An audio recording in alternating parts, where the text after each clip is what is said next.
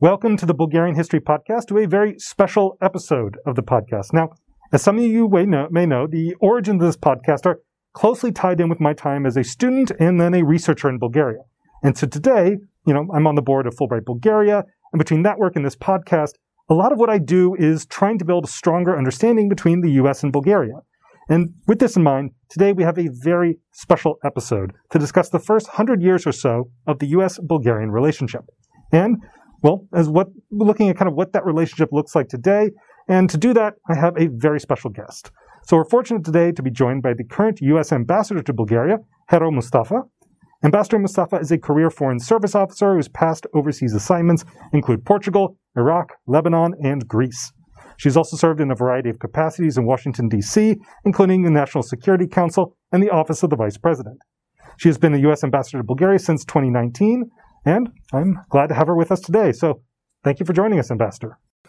Thank you, Eric. It's a pleasure to join you today to talk about the nearly 200-year-old relationship the United States has had with the people of Bulgaria. But I also want to say, Eric, thank you for being an ambassador of this bilateral relationship with your 9 years here in Bulgaria. Yeah, it's been a while. So before we delve into that history of that relationship, I guess, Ambassador, could you briefly talk about the role of the U.S. Embassy and kind of give us some context for yourself and what you all do here? First, let me give you the diplomat answer. The role of the United States mission to Bulgaria is to strengthen the partnership between our two countries.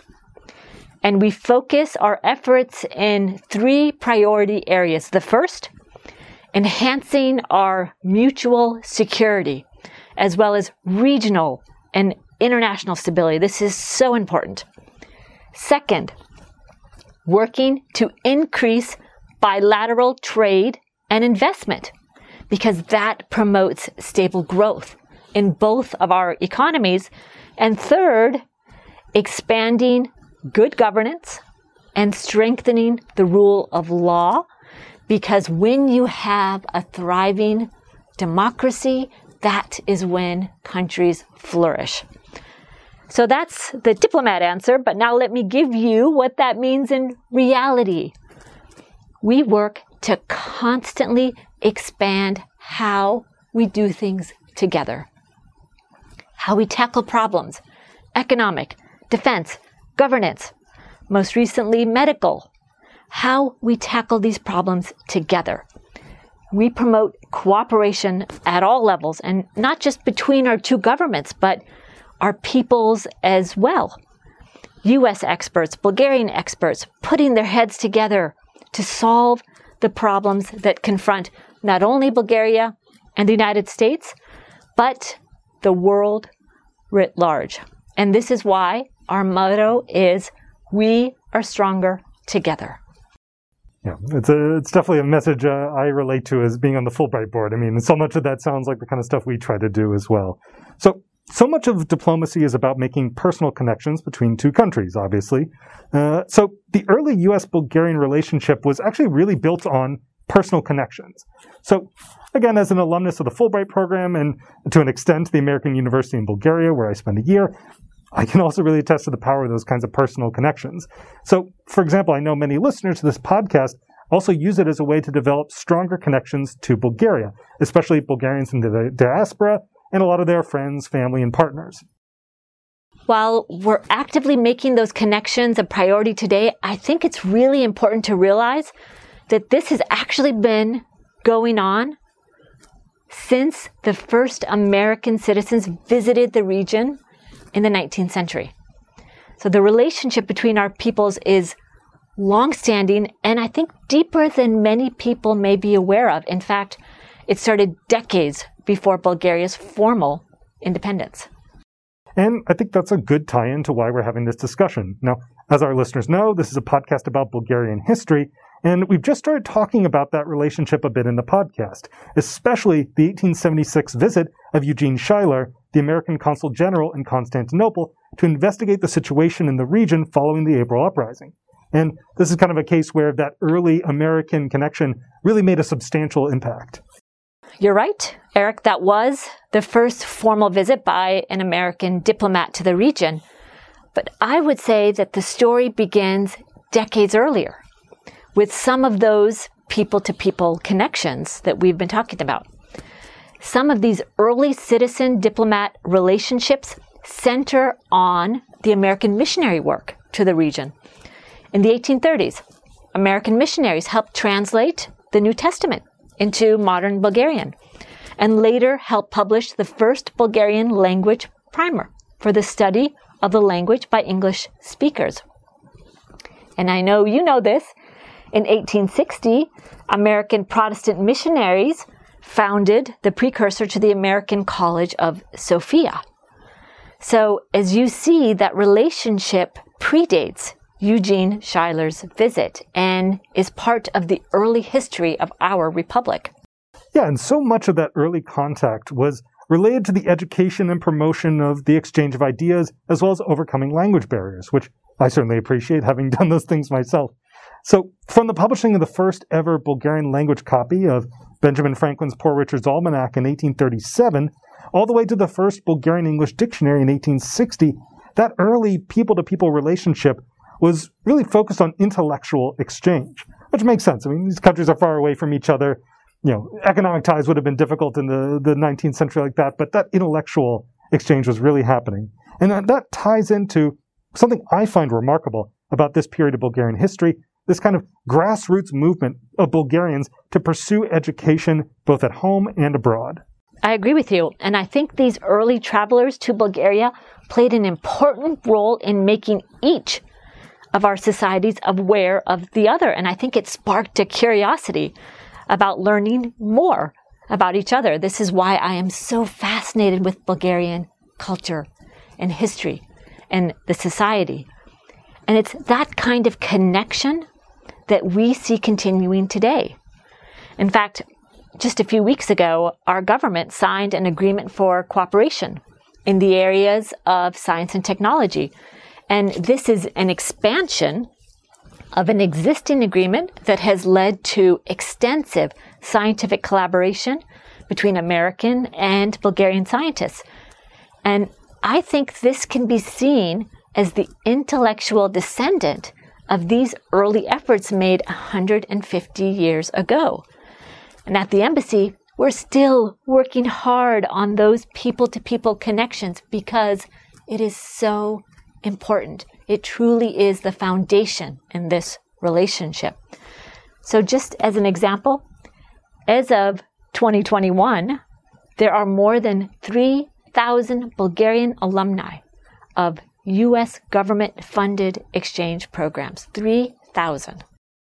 And a lot of them are good friends of mine, and they're doing amazing stuff back here. So I can say, it's definitely gotten a lot easier from the 19th century to do those kinds of programs. I mean, back then, towns and villages would often pool their resources together to send a young person abroad for education, to Russia, Germany, the UK, or even the United States in cases.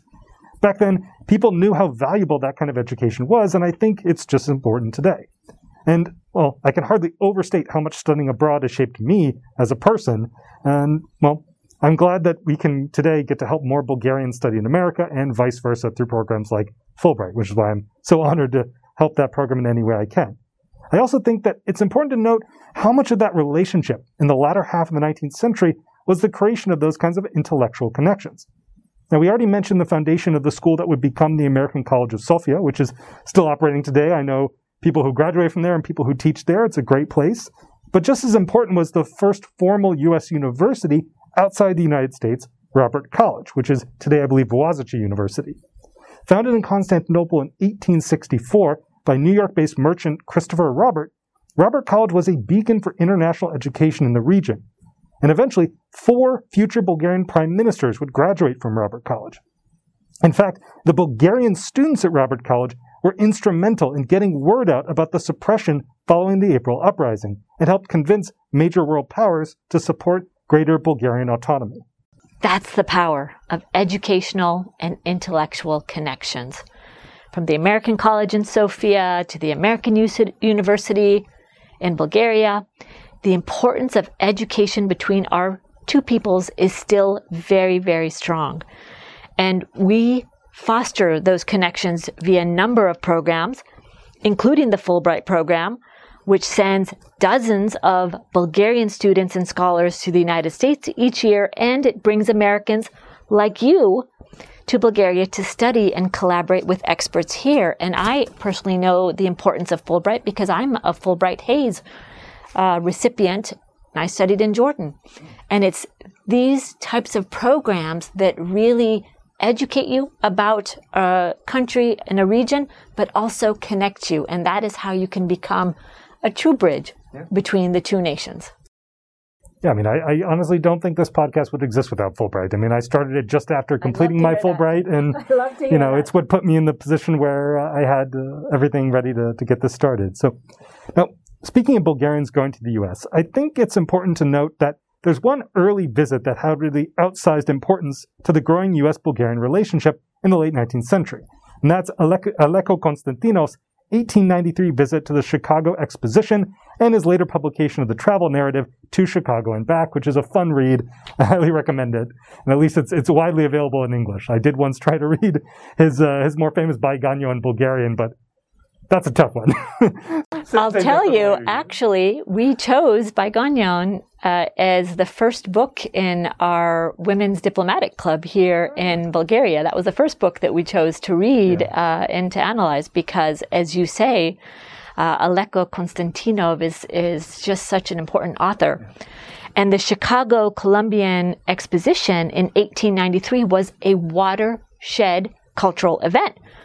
So many modern gadgets that we take for granted were first introduced to the world at that fair, including the Ferris wheel, the electric range, radiators, electric fans, and the widespread use of these long-life light bulbs.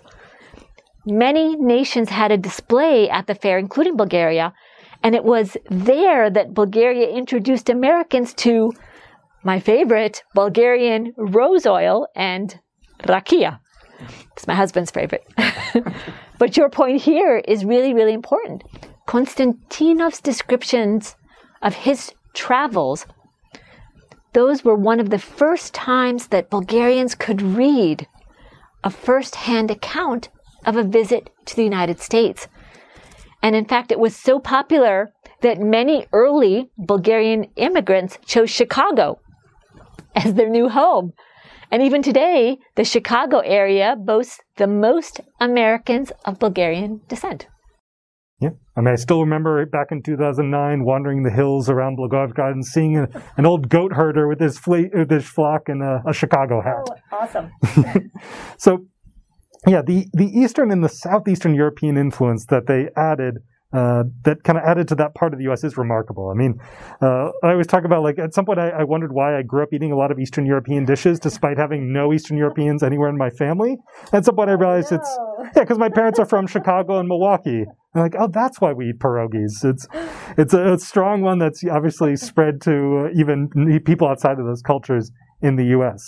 So it was only about a decade after To Chicago and Back was published in 1903 that the United States established formal diplomatic relations with then Prince Ferdinand and the Bulgarian government.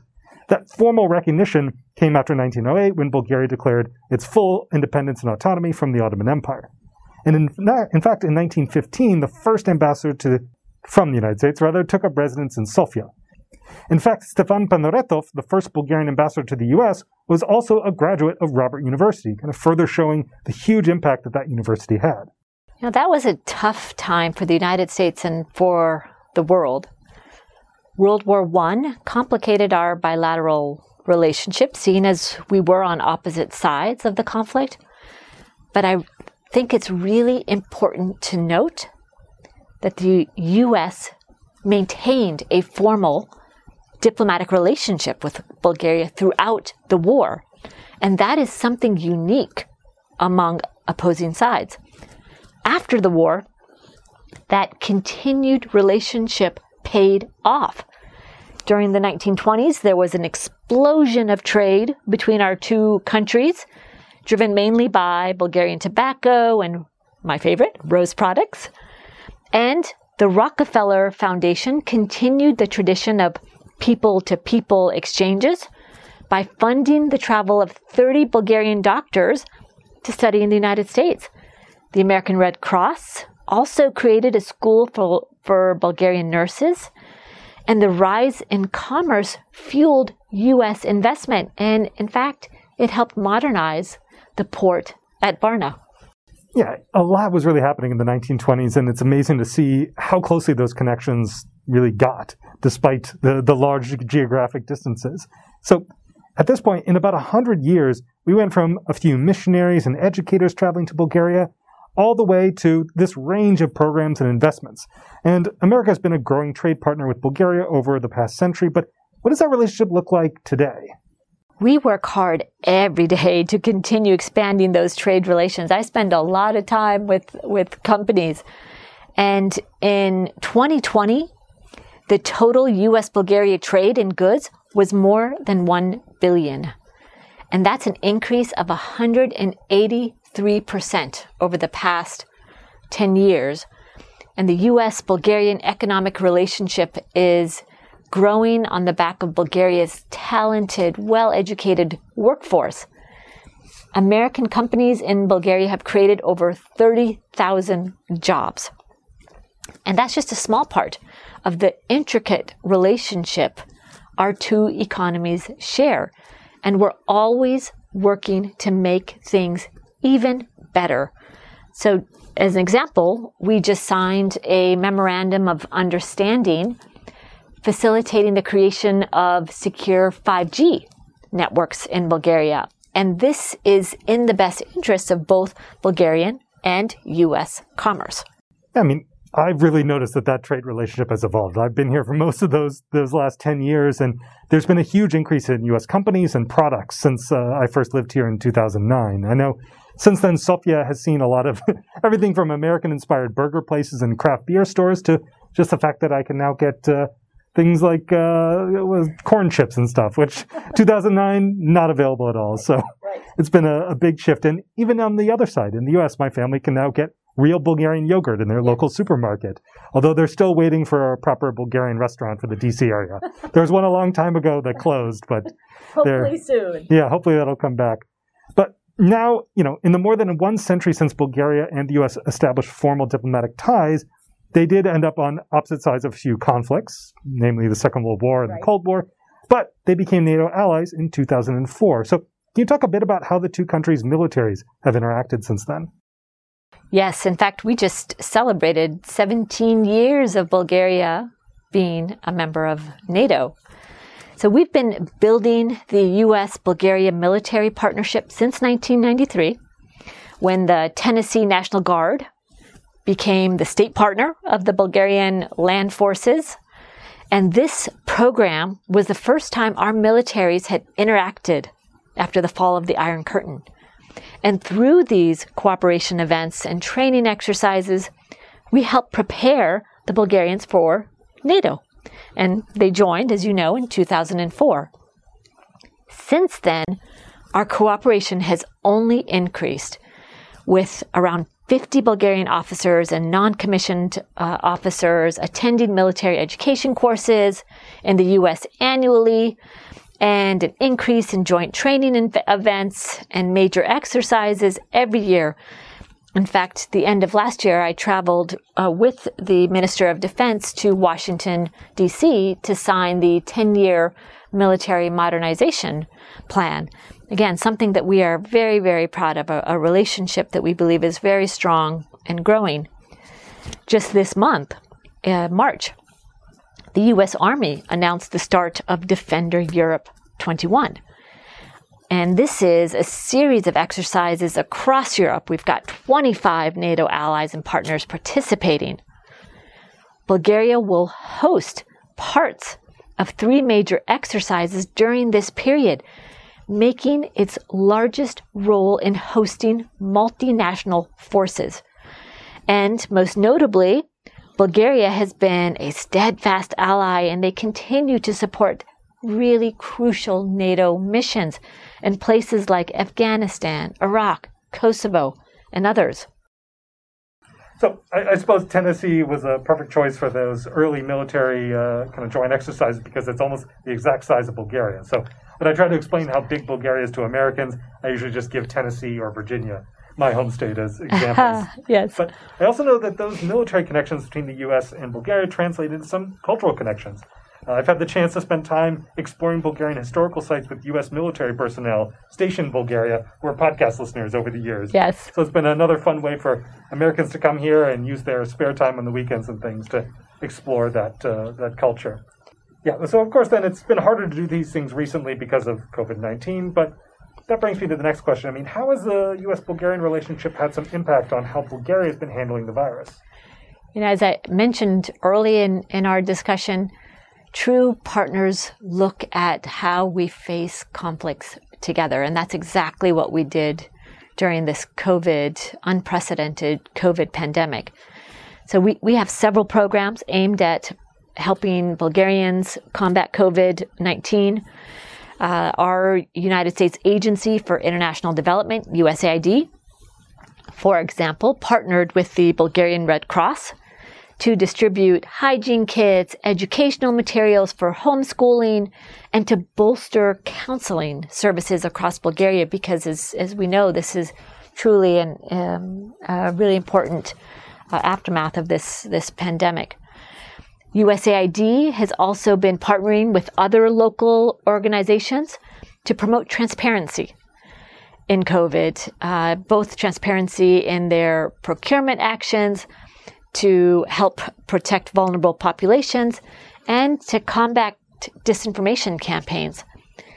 We have also donated tens of thousands of test kits, PCR test kits and testing equipment. We continue to do that. I'm really proud of two particular programs that I want to highlight. Last year, we started this United Against COVID-19 campaign, partnering with America for Bulgaria Foundation, the American Chamber of Commerce, and Bulgarian Donors Forum. And we raised and distributed 1 million leva for communities across Bulgaria. Then this year, we did a Healing Together campaign with America for Bulgaria Foundation, and we distributed $1 million worth of supplies to hospitals, medical centers in Bulgaria. So again, we realize we are stronger together. This has to be a joint effort. This pandemic doesn't have boundaries. We can only go forward if we deal with this pandemic together. And frankly, I know we're all looking forward to returning to a normal life again, and I hope that happens soon. Oh, yeah, me as well. Very, very eager to get back to normal. So I know that a lack of resources has been a huge challenge for a lot of hospitals and medical centers trying to combat the virus here. So it's good to hear that the Embassy, America for Bulgaria, and other organizations have been helping out. So coming back to the idea of those kind of people-to-people relationships, which is where our conversation started, I understand that the United States is also investing heavily in programs to promote education and culture. One example I've been excited to go visit, COVID's kind of made traveling not happen much, is the Bishop's Basilica in Plovdiv, which was sponsored by the America for Bulgaria Foundation. And so are there other programs that our listeners might be interested to learn more about, particularly with, I know, cases like that, taking Bulgarian historical sites and making them a little more accessible? Often there's not a whole lot of information at those sites, so it's good to see a little more investment going into them. So yes, we have many. In fact, in any given year, the embassy supports hundreds of Bulgarians in different types of exchanges to the United States. As we mentioned, Fulbright. Then there's the Humphrey program for scholars and professionals. There's the Summer Work and Travel program, which is so popular, waiting for COVID to pass, and then we can resume that in full again. But the Summer Work and Travel for university-age students, the YES program for high schoolers. We have English language training for school teachers. We also work with museums. And as I mentioned before, these historic sites to preserve and protect Bulgaria's cultural heritage. And we've invested more than $1 million in these efforts since 2002. Most recently, we're working on the Sveshtari tomb. And we've invested $150,000 as part of the Ambassadors Fund for Cultural Preservation. So again, we've got more information on some of these efforts in this video that you'll find on our Facebook site. Another program that I'm very proud of is our Academy of Women Entrepreneurs. This is something we also just started. We're now up to 3 sites. So we've got one in Burgas and Sofia, and the latest is in Dobrich.